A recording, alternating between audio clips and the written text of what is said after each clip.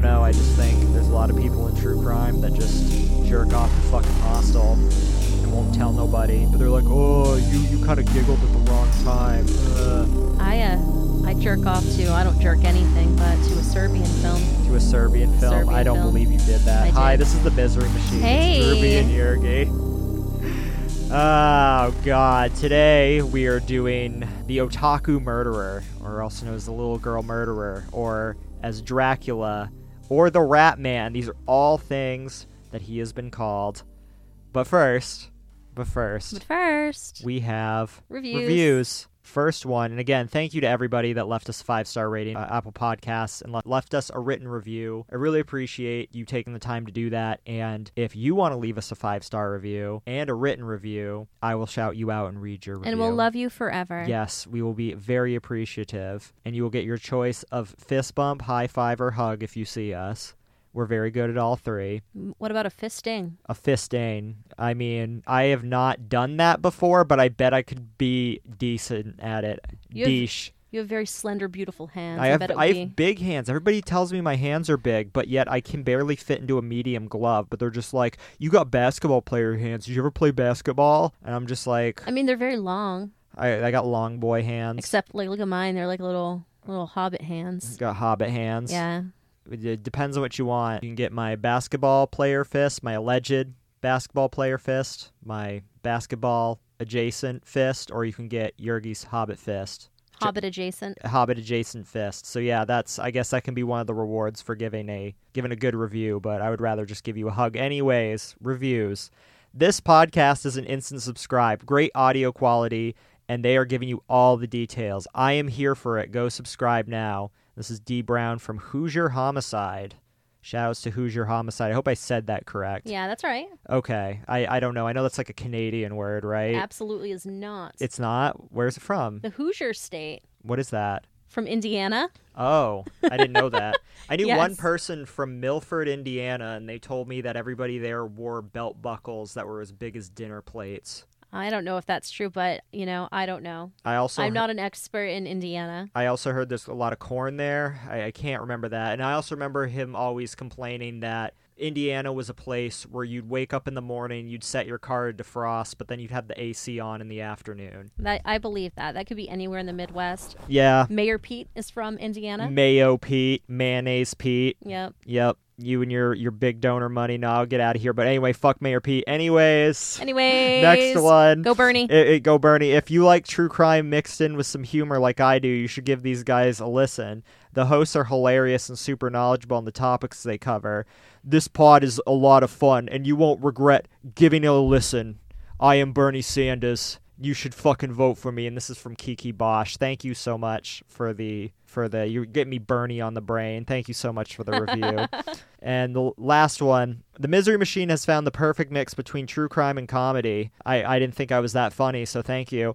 The hosts have such an amazing connection, and they're both hilarious together. And he's giving you credit, too. I know. There's such a variety of cases, too, and you can see how much research goes into each episode from Morbidology. And Morbidology is also a true crime podcast that it has weekly episodes, and they have their own site, morbidology.com, that you should check out. Absolutely. But thank you for the review. Thank you. Okay, now, so his name is Tsutomu Miyazaki, but also known as probably most commonly known as the Otaku Murderer, or Rat Man, I would say. No relation to Hayao Miyazaki of Studio Ghibli fame. Well...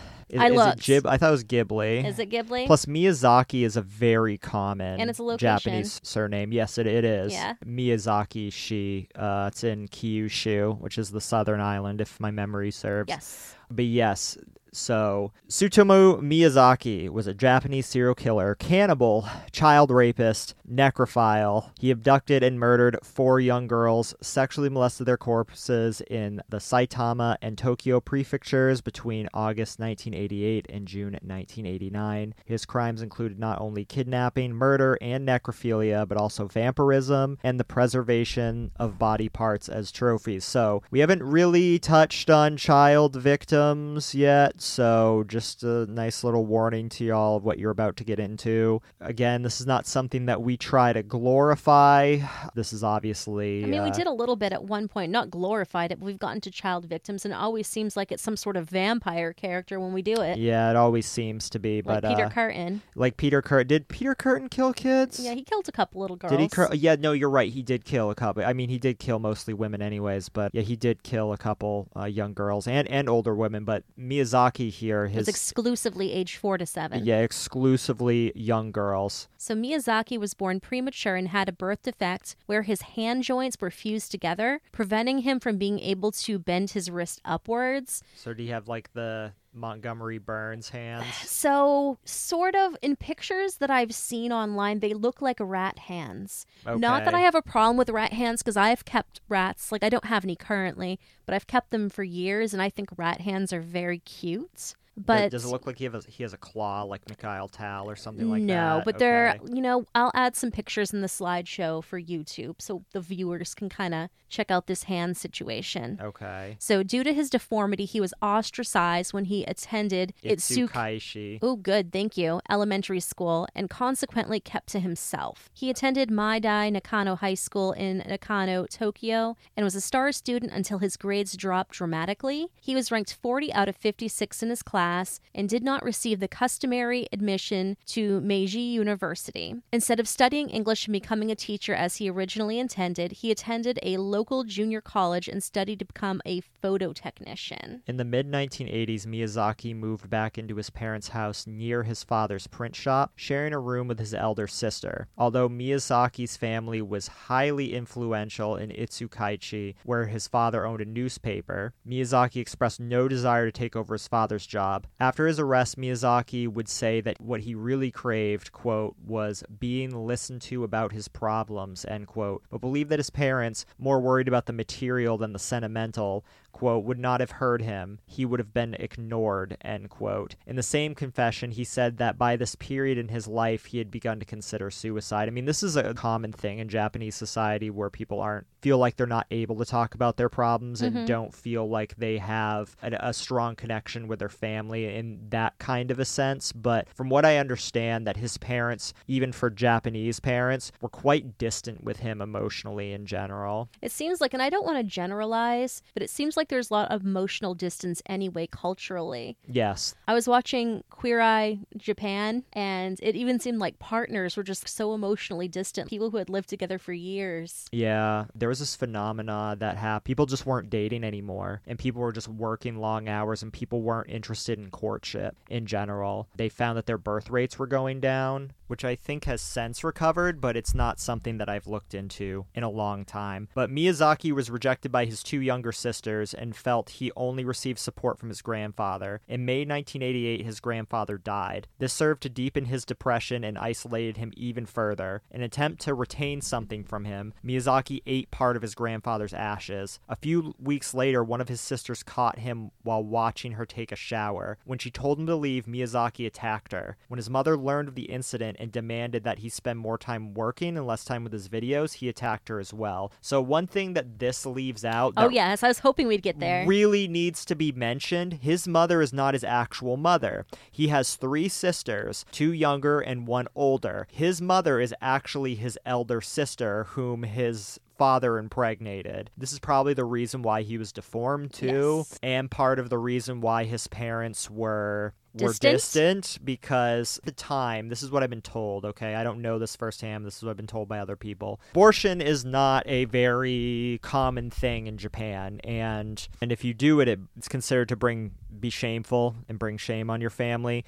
Same thing with orphanages, but those are more accepted, so that's why they have a lot of kids in orphanages. What I assume happened is that she got pregnant and they just brought the baby to term even though they didn't want to, and so they resented him. Yes, that is a very important detail that needs to be mentioned before we go any further. Yeah, and I think all of that just created the perfect storm of fuckery. Yeah, absolutely, especially since his parents, I think, might have had some sort of mental illness, and just the whole shebang together created this individual. But yes, so his murders. Yes. So between August 1988 and June 1989, back when little Yurgi was a little girl, Miyazaki mutilated and killed 4 girls between the ages of 4 and 7 and sexually molested their corpses. He drank the blood of one victim and ate parts of her hand. I think that was one of the later ones. Yes. These crimes, which prior to Miyazaki's apprehension were named the Little Girl Murders and later the Tokyo Saitama serial kidnapping murders of little girls. Yeah, and this shocked the prefecture because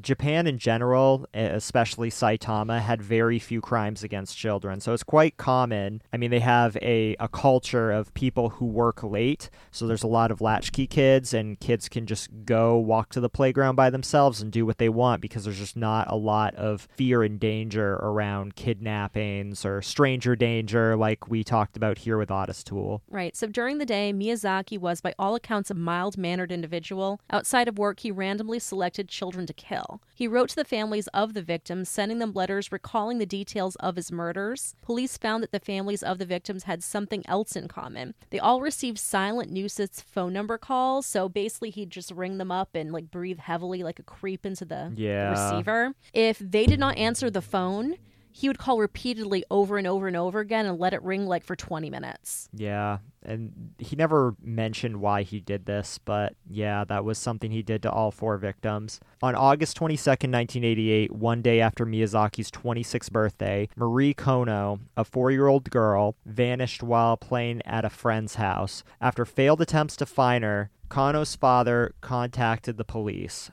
Miyazaki had led Kano into his black Nissan Langley and abducted her. He drove westward of Tokyo and parked the car under a bridge in a wooded area. There he sat alongside the girl for a half hour before murdering her. He then engaged in sexual acts with the corpse and left her corpse in the hills near his home. He took her clothes with him and departed. After allowing her corpse to decompose for a while, he returned later to remove the hands and feet, which he kept in his closet. These were recovered upon his arrest. He charred her remaining bones in his furnace, ground them into a powder, and sent them to her family in a box along with several of her teeth, photos of her clothes, and a postcard which read, "Mari, cremated, bones, investigate, prove." So he used the word prove and not proof, which is almost just feels like he was begging to be caught or wanted to be caught at this period of time. It all just sounds rather creepy. It is. It seems like something from some sort of manga. Yeah, God. true. I wonder what he was reading from manga at the time, but anyways. So on October 3rd, 1988, Miyazaki was driving along a rural road when he spotted a 7-year-old Masami Yoshizawa. Yep, that's right. Nice. He offered her a ride and she accepted. He then drove into the same place he had killed Kano and killed Yoshizawa. He engaged in sexual acts with the corpse and took the girl's clothes with him when he departed. On December 12th, 1988, 4-year-old Erika Namba was returning home from a friend's house when Miyazaki kidnapped her, forcing her into his car. He drove to a parking lot in Naguri, Saitama, forced her to remove her clothes in the back seat, and began to take pictures of her. After killing her by strangulation, I believe all these... Yeah, they're all strangulation. He killed them by strangulation. After strangling her, he tied her hands and feet behind her back, covered her with a bedsheet, and placed the body in the car's trunk. He disposed of her clothes in a wooded area and left the body in an adjoining parking lot. Miyazaki then sent a postcard to her family, assembled using words cut out of magazines. Erica, cold, cough, throat, rest, death. So very much different than the first postcard. The first postcard almost felt like a cry to be stopped, like he wanted to be stopped, and this seems more almost like he's bragging and glorifying like the pain she was in while she died. That's just what it feels like to me anyways. I think so. On June 6, 1989, Miyazaki convinced 5-year-old Ayako Nomoto, I think that's right. Ayako, yeah. Okay. Nomoto, yeah. All right, to allow him to take pictures of her. He then led her into the car and murdered her, I'm assuming yet again by strangulation. Yeah, when I looked these up, all 4 were strangulation. Yeah, I watched a few videos during work today, and that seemed pretty consistent. So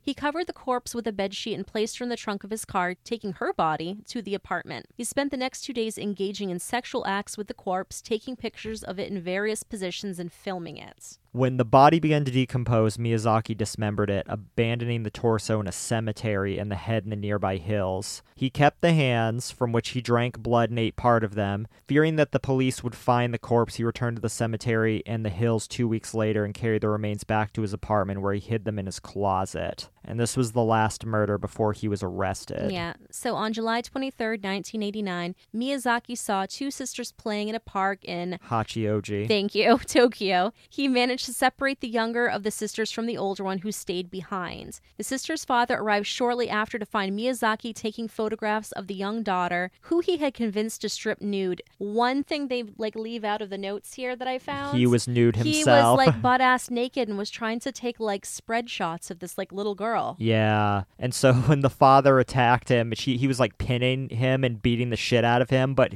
when you're naked, you're a little slippery, you're I a little guess. greased pig. Yeah, so he slipped away and just ran away. So after fleeing, Miyazaki eventually returned to the park, get his car back, where he was arrested by awaiting police responding to a call by the father. A search of Miyazaki's two-room bungalow produced 5,763 videotapes, some containing anime and slasher films. And funny, even though these were legal, it was later used as his reasoning for his crimes. Interspersed among them was video footage and pictures of his victims. He was also reported to be a fan of horror films, of which he had a collection. Again, these were legal. Miyazaki, who retained a perpetually calm and collected demeanor during his trial, appeared indifferent to his capture. So now we have some panic here in Japan. So the media called him the Otaku murderer. So the Otaku, for those that don't know what that is, Otaku are people, primarily Japanese people, though some people here in America and other countries will call themselves Otaku, but originated in Japan. And Otaku is somebody who really loves anime, the Japanese versions of cartoons, or manga, Japanese versions of comic books. So his killings caused a moral panic against Otaku, accusing anime and horror films of making him a murderer. Various newspapers claimed that Miyazaki had retreated into a fantasy world of manga as a result of his neglected upbringing. Keigo Okonogi.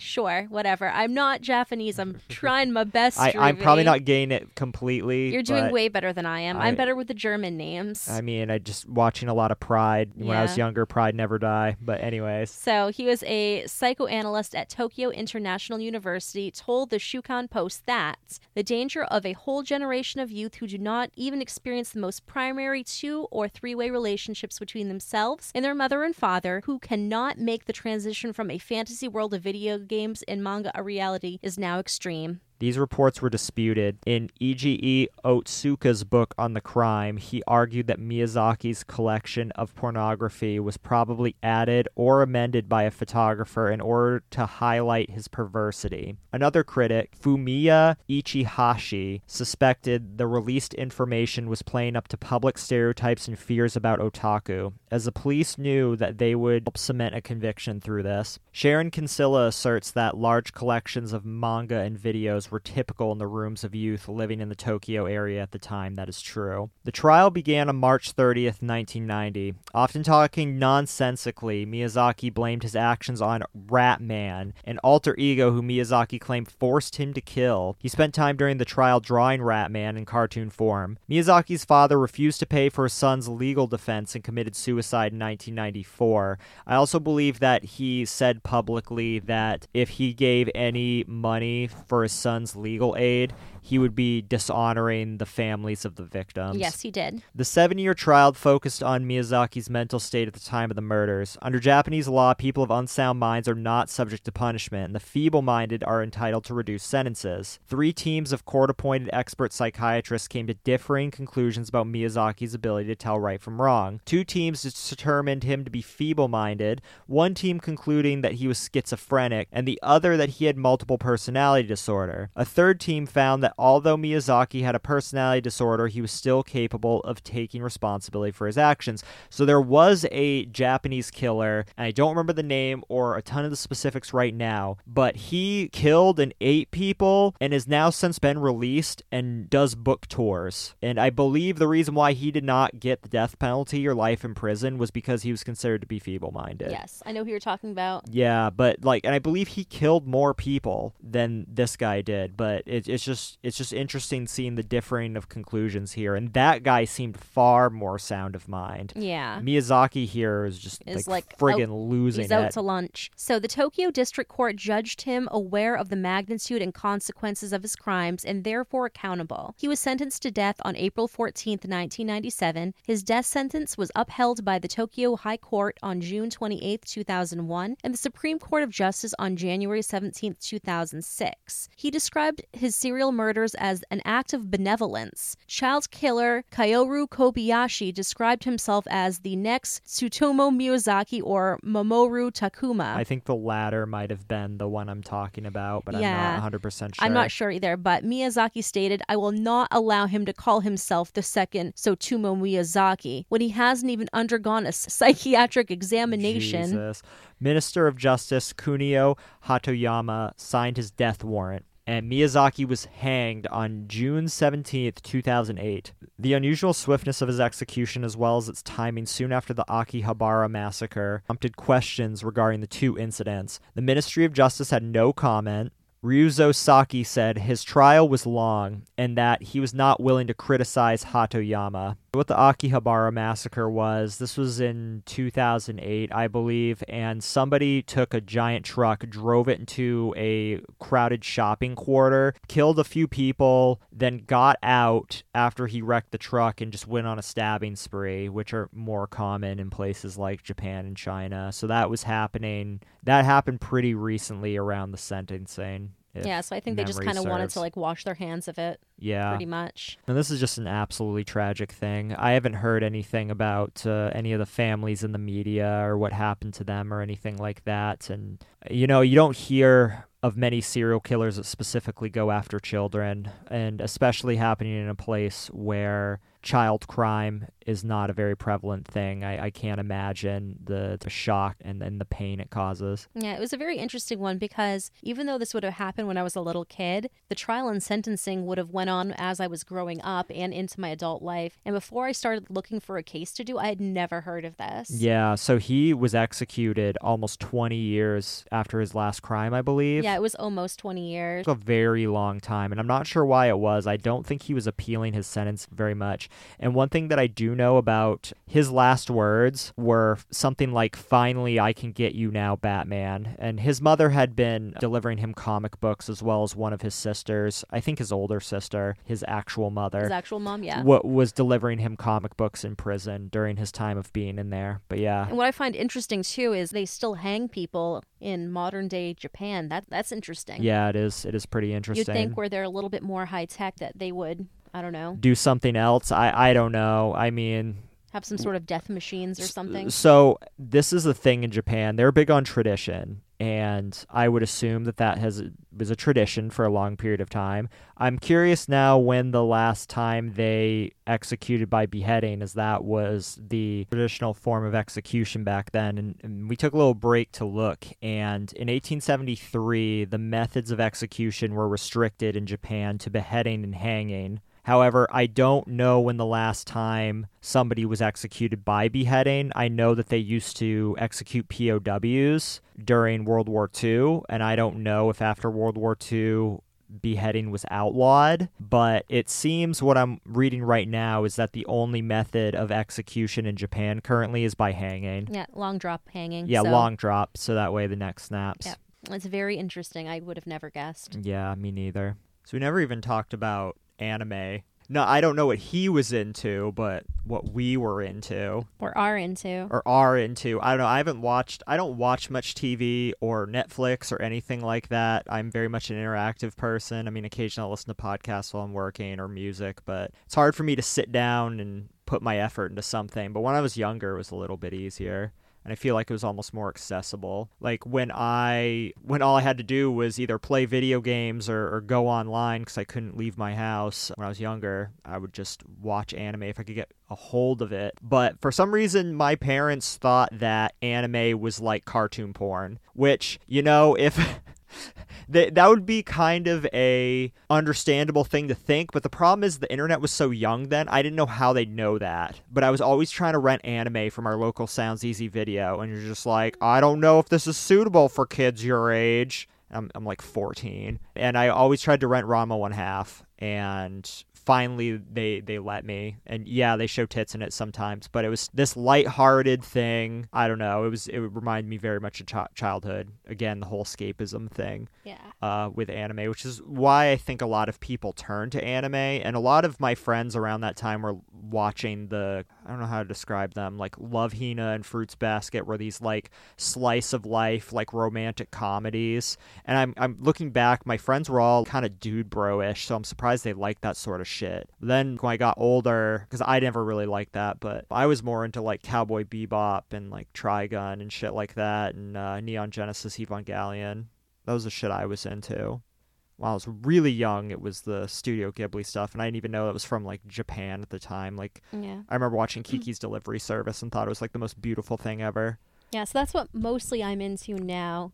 So I know I like the just like innocence and sweetness, the romanticism of the Studio Ghibli films. Yeah. I almost said it wrong You almost again. said Ghibli. I don't know, because my middle name's Giselle, so I always try to like make everything with a G like that into a J sound. So do you call GIF, like dot No, GIF I've figured that one out. Okay, good. So, good. But I'm very quick to try to make everything a J. One of my favorites probably Spirited Away. Yeah. And Howl's Moving Castle and Yeah. Ponyo. I saw Ponyo in theaters. Oh, did you? Yeah, I did. They did a limited showing at the Nickelodeon Theater in Portland. I love that movie. Yeah, and so I went with one of my friends and watched it, and that's also when I learned that you could drift with drift on the highway, or is it called drifting? I don't know. I think it's called drifting, where you have a standard and you pull up behind like a big rig and you turn your car off. Your car just, I guess, feeds off the force from the car behind it. He's like, I just learned how to drift, you want to see? And we drifted a good chunk of the way there, and then when he'd start to like slow down, he'd turn his car on again. That's awesome. He's like, I get really good gas mileage out of that. So that's my memories of that, of seeing Ponyo. I actually remember the highway more than I remember Ponyo. I mean, obviously Ponyo was great, but I remember like the fish and shit. Well, we'll have to watch it, because I do have it. It is very good. It is very good. Though my favorite will always be Kiki's Delivery Service. I have that too. Yeah, just because what it meant to me. But yeah, I remember being young, my dad showing me Speed Racer, and I didn't think it was like Japanese. Or like when Pokemon came on, I didn't understand that was Japanese. Or watching Dragon Ball Z, I didn't understand that was Japanese. It wasn't until middle school that I was like, oh, this is a special kind. These are how they do cartoons in Japan. Yeah, that was my kind of thing. Growing up, I watched this show called, I think it was like called The Legendary Cities of Gold or something to that nature. And it used to be on with like the Saturday morning cartoons, and I loved it. And it was about all these kids from like South America that were looking for the cities of gold, and they flew in this giant gold condor spaceship. This sounds familiar. I think you asked me about that before, and I looked it up, and it was called something like slightly different, but I'd like never heard of it before. Yeah, I used to watch that when I was like a little girl, like I was 4 or 5 years old, and then like it happened to be on Netflix. I don't know if that's the exact name of it, but it's something Cities of Gold. Yeah, there's so much anime I want to go back and watch. Like when I got older, kids were more into Inuyasha, which is okay, but my problem is when you have an anime that's a bunch of episodes long, like Naruto is like, I don't know, 1,000 episodes. Yeah. I don't know. I just can't do it, man. Like, so No. all my friends who are Naruto nerds, I couldn't do it. But Cowboy Bebop was like 21 episodes, and I could do that, and that's still my favorite anime of all time. And what's great about Cowboy Bebop is there's something for everyone in there. It's consistently the only anime where people will say to me, I hate anime, and then I bring up Cowboy Bebop, and they're like, okay, that doesn't count though. Like, that's the only one I can watch. Do you like Full Metal Alchemist? Again, too many episodes. I'd like to think I'd really like it. I heard the whole Deadly Sin story arc with like gluttony and lust and all that stuff is like really cool. I saw clips from that, but again, so many goddamn episodes, man. Yeah, I only got like part way into it. Like I had a friend who had come over that had brought like a series of it, seasons, I guess you will, like one of the big like DVD sets. Yeah. We watched it for a little bit, but then I took it home with them. Yeah. But I really liked it. Yeah, there's a lot. Like, I want to go back and watch Paranoia Agent, and I never finished Trigun. I really ought to finish Trigun because it gets really dark. There's also, I really have this thing for 80s Japanese music. City pop is what it's called. Mainstream J-pop from the era. And anime from that era, too, was actually had this type of animation about it that they don't do anymore that I find really nostalgic and just reminds me of childhood. So, again, Rama 1/2. I want to rewatch Kimaguri Orange Road. There was was this on the Sci-Fi Channel when I was younger, around like 10 or 11. They had this anime matinee sort of shit. Like an anime movie every morning on Saturday for like a couple hours, and it was really cool. I always looked forward to it. And then one weekend, I flip it on, and it's not on anymore. Instead, there's this show called Mystery Science Theater 3000. I was so pissed. I was like, fuck this show for taking anime away from me. I have no other option. I don't have extended cable. Fuck this show. And I was like, look, they're just watching old movies. This is so dumb. It's unfortunate that had to happen that way, because Mystery Science Theater 3000 is really fucking good, and I rediscovered it later in my life, so thankfully, but it didn't turn me away for good. But I just wish I was introduced to that in a different way, not through taking away everything I knew and loved. Yeah. And then there was those strange fairy tales that used to be on Nickelodeon back in the early 90s that were, in fact, anime.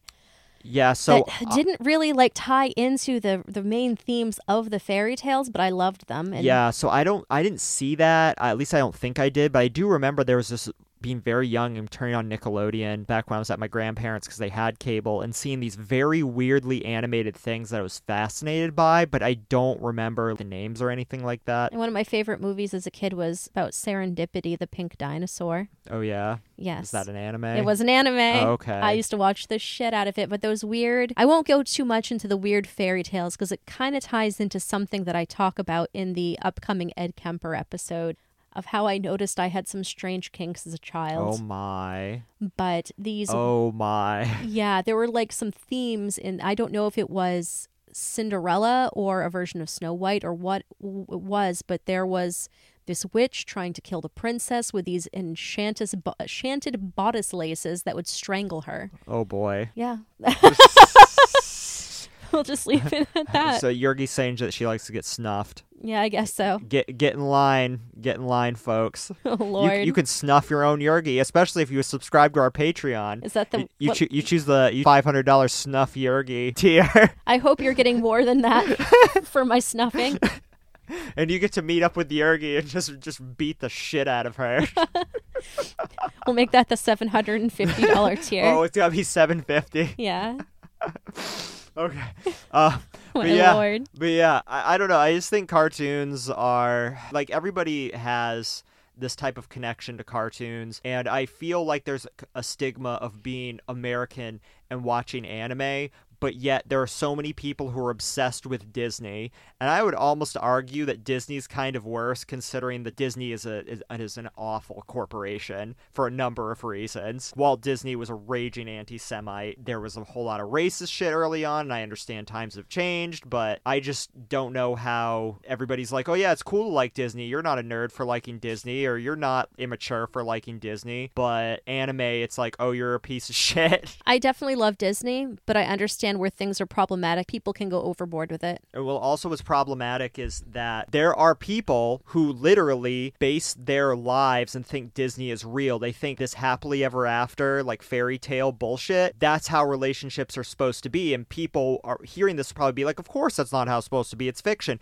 Oh yeah, how many people have you dated in high school or afterwards or even in your adult years that think that shit? Because it's a lot of fucking people. Drewby? What? I'm gonna have my happily ever after, so fuck you. Listen, these girls that do nothing but listen to Disney soundtracks and obsess over Disney, they're the incels of women. Oh my God. They are 100% the incels of women. I mean, just think about it. We got incels, and I don't necessarily mean incel, the hate group, but involuntary celibate, the original definition. You got those dudes that are really into nerd shit, which is cool. I'm into nerd shit too. But they just grow out a neck beard and they're forever alone and they just never have any interest in dating or whatever, make themselves presentable for such. But then you got these girls that are really into fucking Disney and they're in this fantasy world the entire fucking time. It's like worse than Harry Potter fanatics. They just scare everyone off, or they just believe that their Prince Charming's gonna come swoop them off their feet eventually. Someday, but my guess prince what? will come. But guess what? They ain't coming. They ain't coming because you're obsessed with fucking Disney. My Lord. I hope Walt fucking Disney like rotting in ashes. I hope he's in hell getting like his head beat in every day. Drewby, I kind of look like Snow White. You look. What do you mean you look like Snow White? I kind of do. Snow White's like half Asian. She's not. I mean, I don't know. I always thought she looked that way. I always thought she was a person of color when I was younger. Really? Like, yeah, when I was younger, I thought she was like, because okay, so I'm not trying to be racist. Just when I was younger, and I'm sure a lot of people thought this too. You think like the only Asian people are Chinese, so you just call like you see an Asian person like, oh, look, a Chinese person. I thought Snow White was Chinese. Oh, okay. Yeah, that's what she was. What? How the fuck you think you look like Snow White? I don't know. I think you just want to be Snow White. You fucking incel. No, if I'm going to be any Disney princess, it's probably Ariel. Snow White is not that goth. Ariel is not that goth. So what am I?